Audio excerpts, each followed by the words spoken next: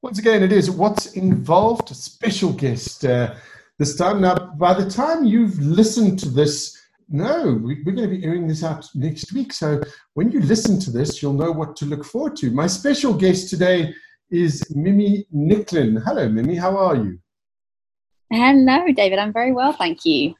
Fantastic. Now, there was a bit of a cryptic introduction I just did then, but you're going to be one of the speakers at the Singularity U event here in South Africa. That's coming up next week, I believe.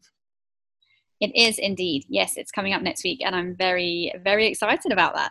Fantastic. Well, before we dive into all of the wonderful stuff that you do, because you do have quite a shopping list of things under your belt, tell me a little bit more about Mimi and you know, where were you born and bred, grew up, and what led you to where you are at the moment? Yes, absolutely. I'm British originally, so born and bred in the UK in the south, but left there relatively early on in my career, which was now around about 12 years ago, and have been traveling the world ever since. Spent 7 of those years in South Africa, working between Cape Town and Johannesburg, and absolutely, it's my heartland, it's my soul country. So I've spent a huge amount of time working in marketing and advertising in South Africa and sub-Saharan Africa. And the rest of those years were spent in Hong Kong, Singapore, and most recently Dubai. So I've been traveling around the world with my career, which has always been running and leading advertising agencies and communications. Wonderful. So in advertising and communications background, you're known for a couple of other things, because I believe you do a breakfast show as well. Yes, I do. I have. So in the last few years, I've been studying empathy and the role of empathy in leadership, in society, in the world, actually. And that has led me to publishing my first book, which is called Softening the Edge, and has just become a bestseller in America, Canada, Australia, and the UAE. So it's been a whirlwind. And as part of that, you're absolutely right. I have a breakfast show called Empathy for Breakfast on Tuesdays, and I have a podcast as well. So now my life is full of empathy, talking about it, writing about it, and just trying to raise the conversation around empathy and what it can do for our world.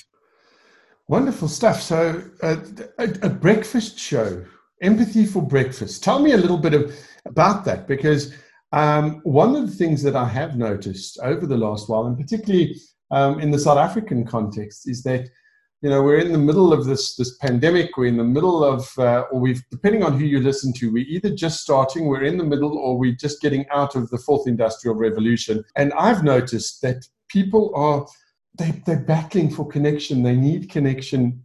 They need to become more human. So tell me, how does your breakfast show fit in with that? Yes, absolutely. I couldn't agree more, David. And that's a huge part of why I do what I do, actually, is talking about human connection and why we need more of it in the world. My breakfast show is actually based on reading and reading out loud. And the reason for that is that reading drives our empathy up, and data has shown that. But so infrequently does anyone ever get read to anymore. So the goal of my breakfast show, it's only 17 minutes long, so it's a very short snippet. And I came up with the 17 minutes because, according to my extremely scientific research, that's how long it takes to drink a cup of tea or coffee, to really sort of sit and enjoy one. So it's 17 minutes every Tuesday. I introduce a theme around exactly what you were saying: human connectivity, cohesion, understanding, humility, everything that's to do with empathy. And then I read aloud to my audience from a book, an article, could even be a song, and sort of finish that with a couple of takeaways for the week, and normally a quote that sort of inspires people to think about it a little bit further. And then I continue that conversation on social media. Fantastic. That's a brilliant idea. As you're talking about it, that's one of those slap you upside the head and go, why didn't I think of that? Now, the podcast, is that different thing from the breakfast show? It is. The breakfast show is me. It's a little bit of a monologue. As I said, I'm reading to you as a listener. The podcast is an interview format. So the podcast is called Secrets of the Gap. And that comes from the empathy gap, or the empathy deficit that the world is struggling with, which I talk a lot about. And the podcast interviews leaders and just people of interest, thought leaders, teachers, just fantastic people from all over the world. And we talk about wide themes to do with empathy. So it's not like every show is all about empathy, but they're all connected to that. So one of my recent guests is an editorial director in London, and she was talking about sort of gender equality in the advertising industry in Europe, and how we need to have higher empathy and understanding for women's roles in the industry. I've spoken to teachers. A few weeks ago, I spoke to a 3-time cancer survivor about her experience of work and how that led her to be sick, and how she believes self-empathy is powerful for us all to do well and thrive and heal. So all kinds of different areas of topics and content that connect with understanding each other better as human beings. It's fantastic stuff. But now the burning question for me is, how does somebody who's spent their lives in advertising, marketing, communication, get involved with empathy? Because at least on the outside, the advertising industry seems to be one of the least empathetic places I've ever come across. That is true, and that's probably why I'm so passionate about talking about it. I don't think the advertising industry is particularly any less empathetic than many other industries. You know, I think any industries that work under time-based pressure, which is many, so whether that's law firms, accountancy firms, the medical profession, there's lots of very sort of high-stress environments where empathy can go amiss, as it were. But to answer your question, as I mentioned earlier, I started studying empathy about 2.5 years ago. I had moved to Dubai from South Africa to take on a role running an advertising agency, a global brand. And when I got here, I discovered the business needed significantly more turnaround than perhaps I had been expecting. And I then went into a process of what has been about 3 years now of turning around this business and have done so. But when I went into that role, I was very unprepared to do that. It was quite a surprise to me at the time. And what I knew at that time was when we had very little else to go on, we had a lack of clients, no retainers, we didn't have the right staff in place, we didn't have suppliers and partners in the market, that when I had nothing else really to work with, what I did know was that if I put people above all else, we could grow this business, we would be able to win. So I set about proving to myself, but also the world, that you can grow, turn around, drive a business by putting empathy at the heart of that business strategy. And that's what I've been working on. And of course, that led me to write about it, to write about the turnaround story. We grew 5 times the size in about 24 months probably. And it's been a great success story. And along that journey, as I said, I started to study. There's amazing research out there from Harvard and Yale and Oxford and all kinds of brilliant minds. But no one has really put empathy into the media and into the public domain, and certainly into the sort of buys of leadership. So that was really my fire and my fuel to carry on. So before that, I mean, you being in the advertising industry, you must have had some experience with writing, but never as an author. Absolutely. I often say I never planned to be an author. I was not one of these people who always thought I had a book in me, as it were.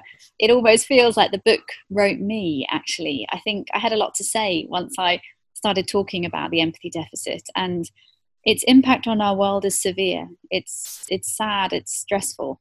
And I just think somebody needs to elevate that conversation. And I'm hoping perhaps that can be me.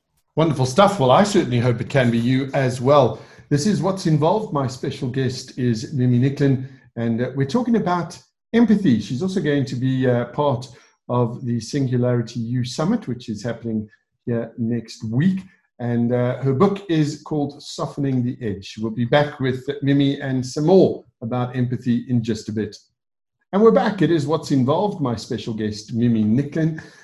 So Mimi, let's dive a little deeper into you and your connection with Singularity U. How did that come across? Because Singularity U it's very much technology driven, and it's about all the exciting things that's happening in the world of technology. I was fortunate enough to attend last year's event, but suddenly to hear you're coming in and you're talking about empathy, how does that fit in? How did you get involved? Yeah, absolutely. I mean, the conference this year is in its 4th year, and there's some, a whole lot of very sort of wide array of content.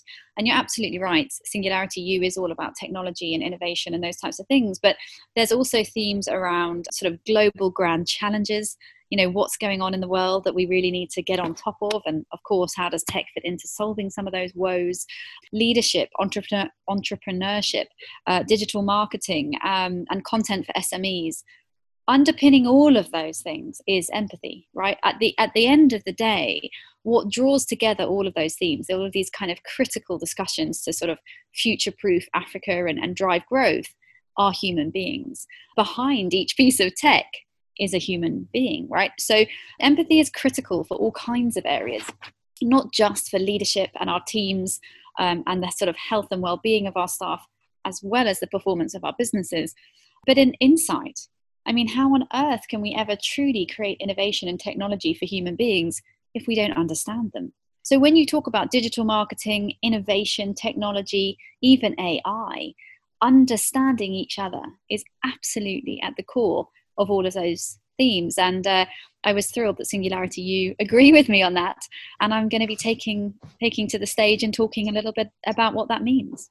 Wonderful stuff. Now let's talk about this concept of empathy, because as I said, it's something that I've noticed over the last while is this growing need that we have amidst all of this tech for human connection. And you talk about the empathy deficit. Where does this empathy deficit come in? The empathy deficit is global. It's deep and it's been widening for 30 years. So we have seen 30 years of declining empathy. 15 years ago, President Obama stood on stage in 2006 and said to his audience in America, there's a lot of talk about our federal deficit, but I think we should be talking about our empathy deficit. So the conversation began, but it really disappeared for those 15 years. COVID-19 has elevated this discussion about the empathy deficit, and it's now sort of the word on everybody's lips. It's really, anyone listening to this today will suddenly find in the next few days that they spot it everywhere, because it really is a rising trend. What that empathy deficit means is that for all of those 30 years, we have been seeing declining levels of connectivity between us as people. And that shows up in all kinds of social issues. We have the highest levels of anxiety in recent history. We have 335 million people with depression. The World Health Organization has now termed burnout as an official workplace illness. And we have the highest suicide levels that we have seen for over 50 years. As we are becoming more and more detached from each other, and there's many reasons behind that detachment, there are, as I mentioned earlier, a host of social woes that can be connected to that. And all of these discussions are things that drive me to want to elevate the discussion, elevate the understanding of the power of empathy at work and in society, so that we can combat or at least slow down some of these things that are impacting our people. Because one of the things that I've noticed is over this time, and it's almost as though there's a sort of a yin and a yang to it, because people are craving connection, they're craving communication. But at the same time, on social media, I've actually never seen people being more mean and nasty and hurtful. Where does that come from? Is that something you've picked up? Absolutely, and that is entirely tied to this empathy deficit. I like to talk about the fact that for me, social media is not the problem. Social media is a platform, it's a medium. We've been telling stories for as long as we've existed, right? I mean, cavemen drew on walls to share their stories, to share their emotions. Social media, all of these platforms are exactly that. They're platforms that allow us to express ourselves. Now, of course, we're now able to express ourselves in overt, wide-reaching, and often anonymous ways, which perhaps has changed that dynamic. But fundamentally, what you're seeing is an issue with society. You're seeing, exactly to your point, David, you're seeing this cruelty or bullying or, bad behavior as a reflection of areas such as loneliness. I mean, we have a loneliness endemic. So we may be living through a health pandemic, but we have a loneliness endemic, which is far, far reaching across the world and resulting in physiological illnesses and even death. So we have many, many problems, as you said, of disconnection, and these platforms do allow people to express those on a wide forum. It's amazing that you talk about this because a few years ago I was involved with one of the large casino groups, and we were training some of their staff. And because they work shifts, I also then ended up having to do training in shifts and that. And at these casinos, I couldn't help noticing there were a lot of people that sort of came out late at night and were sitting at the machines or whatever the case may be. And I got curious and I started to ask some questions. And obviously the first thing is, oh yes, these people are just gambling addicts that they can't keep away. What came out though was that people were lonely, and this was a place where there was other people around them, and there were signs of life and things like that. And that was more of a driver than being addicted to the gambling, as it were, which to me at that stage already was quite a frightening thing. And, you know, as you've said, it's gotten worse. But why has it gotten worse? There's lots of reasons, David, why this loneliness endemic continues to sort of plague our societies. Urbanization is one of them. So people are leaving, and have been for many years, decades now, leaving their hometowns. I talk a lot in my book about the village, whether that's a literal or a figurative village around us. People are leaving the environments that they grew up in. Once upon a time, we were born, bred, married, had children, retired, and probably died in our hometowns, surrounded by people that knew us, that understood us, that empathized with us, right? We as human beings do better together. There is no doubt on that. Evolution has proven it. Data proves it all around the world. So urbanization is one of those areas. People are leaving those units. The numbers of people living in single person households has exponentially grown in the last 20 years. And in some of our major cities, it's up to 40%, places like London and New York. So 40% of the population lives all alone. Movement for jobs, another thing. People are moving all around to get new jobs, to find different markets, to find opportunity, often leaving behind everything they knew, including language, context, culture. And of course, technology does play a role. I will never personally blame technology, because I think we as humans have more control than that. But certainly being absorbed into our phones and connecting through screens, and, if you commute in a taxi or a bus or a train, you'll see that 95% of people are on a screen, on a phone. No one's even smiling at each other anymore. So yeah, there are lots of facets. Society has lots of areas that have impacted this loneliness crisis, but it's definitely something we need to look at far more seriously at a citizen level if we're going to try and sort of turn back the clock on that. It is something that struck me. The last time I was in the UK and I went on the tube, I sort of went wandering in my typical South African way and said, "Good morning." And not one person answered. In fact, it made a whole bunch of people on that train very, very nervous and uneasy. And everybody looked away and looked down. And suddenly the newspapers and the books and the iPods became very, very important, which is sad. Maybe when we come back, let's talk a little bit about the book, and we'll talk about empathy. Is empathy something that is inbred, born within us? Can we cultivate it? Those questions and more when we come back. My special guest is Mimi Nicklin. She is the author of a wonderful book called Softening the Edge. She's also going to be one of the speakers at the Singularity U Summit that's been held virtually next week. I am really looking forward to that. It is What's Involved. We'll be back in just a bit. And we're back with my special guest, Mimi Nicklin. Okay, so before the break, we said that we were going to chat a little bit about empathy and about the book. Let's start off with this concept of empathy, because one of the old sayings that you often hear is walk a mile in another man's shoes, but we don't seem to even care whether people have shoes at the moment. Is empathy something we're born with? It is indeed. There's a popular, or maybe not popular, common, I should say, misconception out there that people are born with more or less amounts of empathy, which is not actually true. From an evolutionary point of view, we are born with empathy built into our prefrontal cortex as a part of our brain, responsible for sort of emotion and communication. And it's something that civilization has evolved using. In fact, it's a facet of our survival. We have used empathy for as long as we've been human, both to survive as groups and thrive as groups, but also to survive and succeed as individuals in life, in the workplace, all around us. So yes, empathy is a skill. It's a skill that we have, that we can choose to use or use less of. And And just like cooking or playing golf, the more you hone it, the better you get at using it. But indeed, we're all born with equal amounts of empathy. Is it something that we can work on, though, and improve? Absolutely it is. And that's really my passion, is working with corporations and groups to talk about that and to train those skills into a wider sort of part of our society. These are skills that we can practice using. I mean, listening, for example, is probably the backbone of empathy, in fact. We're just terrible at listening. We tend not to listen to each other. We may be hearing them, but not actually listening to them. And it's a skill set that we don't train. We don't train it in school. We don't teach our children. We certainly don't talk about it often in the workplace. And as human beings, our most fundamental need is to be seen and to be heard. That is at the bottom of the sort of Maslow's hierarchy. That is what we need to grow, to thrive. And yet we're not doing it, and we're not training it into our teams and workplaces. And then we wonder why we have disconnection and lack of cohesion in those teams. So it's absolutely a skill we can teach and train, and there's many ways to do that.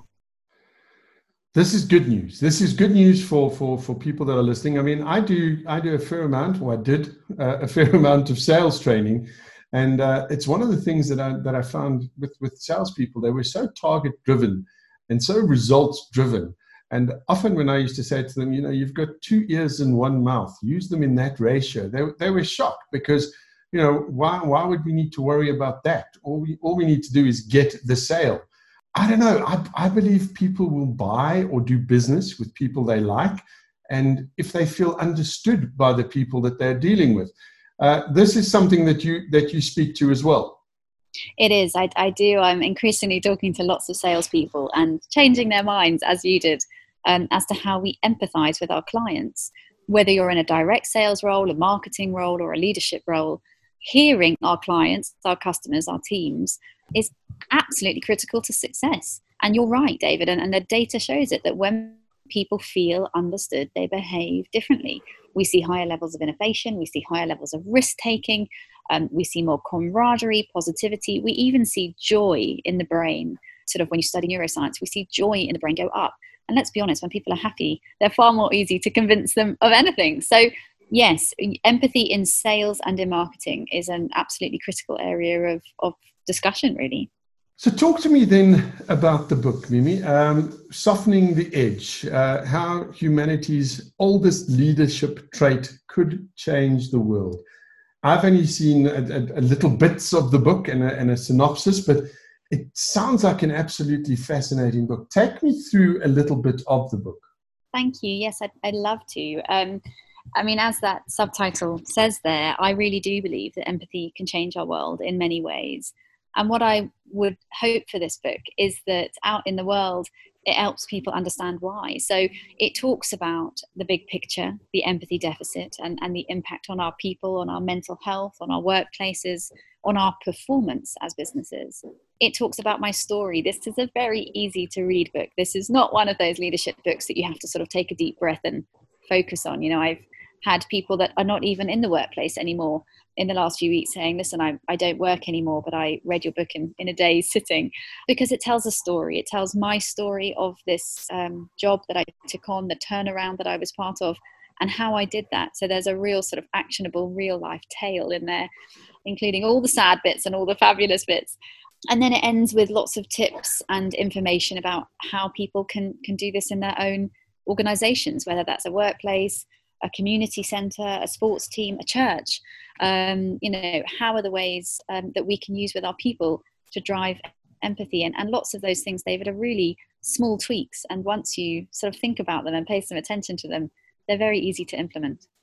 They are, and yet on the other hand, it seems so difficult and difficult for people to get to. And I have mainly at South African and African sort of take on this, but particularly South African, we have we've had a very autocratic style of leadership. Do this. This is what I say you will do it. And the amount of people that I've come across that are working in jobs, and to me, job stands for just over broke, that are desperately, desperately unhappy, but they keep going back. Why do we do this? Why do we do this? I think because we're on autopilot. We do it because we don't have choice. We do it because there aren't enough leaders changing the path. You're right, and according to Deloitte, 85% of people getting no joy from their work at all. So that's 85% of us going to work, which is 5/7 of our week. So if you sort of make a rough equation there's 85% of us who are unhappy for 5/7 of our life. And you're right, we just keep doing it. We're on the treadmill. I do believe that COVID has helped many people look at things differently. We're seeing many, especially millennials and Gen Zs, looking for different ways. And this is why this regenerative leadership is what I call it, this empathetically led leadership, is beginning to change the world, because people are coming out of COVID and saying, hang on a minute, I don't want to be miserable. I don't want to be bullied. I don't want to be on antidepressants because of my work, because of my job. So the conversation is changing. I think 2020 is a turning point. I always believed it would be. Of course, I never knew we would be in the middle of a health pandemic. But we do it because we have to. We do it because of financial reasons. We do it because of a lack of leadership. We do it because there's not enough people saying you should do it a different way. So hopefully this book and this conversation is going to reach many more people to elevate that conversation, because the more of us that talk about it, the more likely it is that we can make positive change. Well, I'm very happy that we've gotten to speak to you and sort of exposed a little light, or shone a little light onto this subject. It is What's Involved. My special guest is Mimi Nicklin, and we'll be back and we'll wrap up just after this. And we're back with Mimi Nicklin, my special guest. So wrapping it up and sort of putting a nice bow on it. Mimi, your talk, obviously, if people are attending the Singularity U event, they'll be able to do that. Is your book available in South Africa yet, or is it available online? It is available online to pre-order in exclusive books and on loot.co.za. But as of the 20th of October, it will be in all good bookstores. So just a couple of weeks to go, and then it will be available across the country. Fantastic stuff. Now, we're talking empathy. So before I let you go, let's talk a little bit about what somebody who's listening now to the show could do to start implementing this change in their lives. So, whether you're, I don't know, I mean, I've got everybody listening to the show from sort of people that are still in school, in high school, right up to CEOs and CFOs of large corporations. Where's a good place to start? Give me some tips. I think a good place to start is to listen to content around this. Of course, I would say that because it's what I spend my time doing. But as I mentioned earlier, awareness is just critical. What I know as a marketer is that in order to change behavior, you first have to drive awareness. That's what we do with products, with banking, with, whatever it is we're trying to sell or change. Open to making that change, understanding what empathy is, reading books about it, tuning into content is a really good place to start. The second thing, which is just fantastic, is that empathy is contagious. And that, again, is physiological. It's built into our subconscious. And due to the neuroplasticity of our brains, which means the ability of the brain to sort of mold and flex to the stimulus or the experience we give it, simply by making the decision to be more empathetic. So if you're a listener today and you think, I'm interested in this and I would like to be more empathetic with my team, my colleagues, my family, your brain will follow suit. You will become more empathetic. So simply by making the decision, you are making a really positive move in the right direction, because you're sending a message to your brain to activate that skill set. So yeah, it's as I mentioned earlier, it's actually a really easy start. The barrier is choice, and choice alone. If you choose to be empathetic, you absolutely will be. So define empathy for me, Mimi, in terms that, is it just listening to people, or is it, what is empathy? Empathy is, at its core, it's about perspective taking. So at its very simplest, empathy is a data set. Empathy is about understanding the context of those around you, the feelings, the reality of those people. And indeed, lots of that comes from listening with our ears, but lots of that comes from other areas. It comes from body language. It comes from eye contact. It comes from being aware and open to those contexts. And it comes from being committed to being non-judgmental. At its core, empathy can never be judgmental. You are listening to understand and not to answer, per se, or to judge.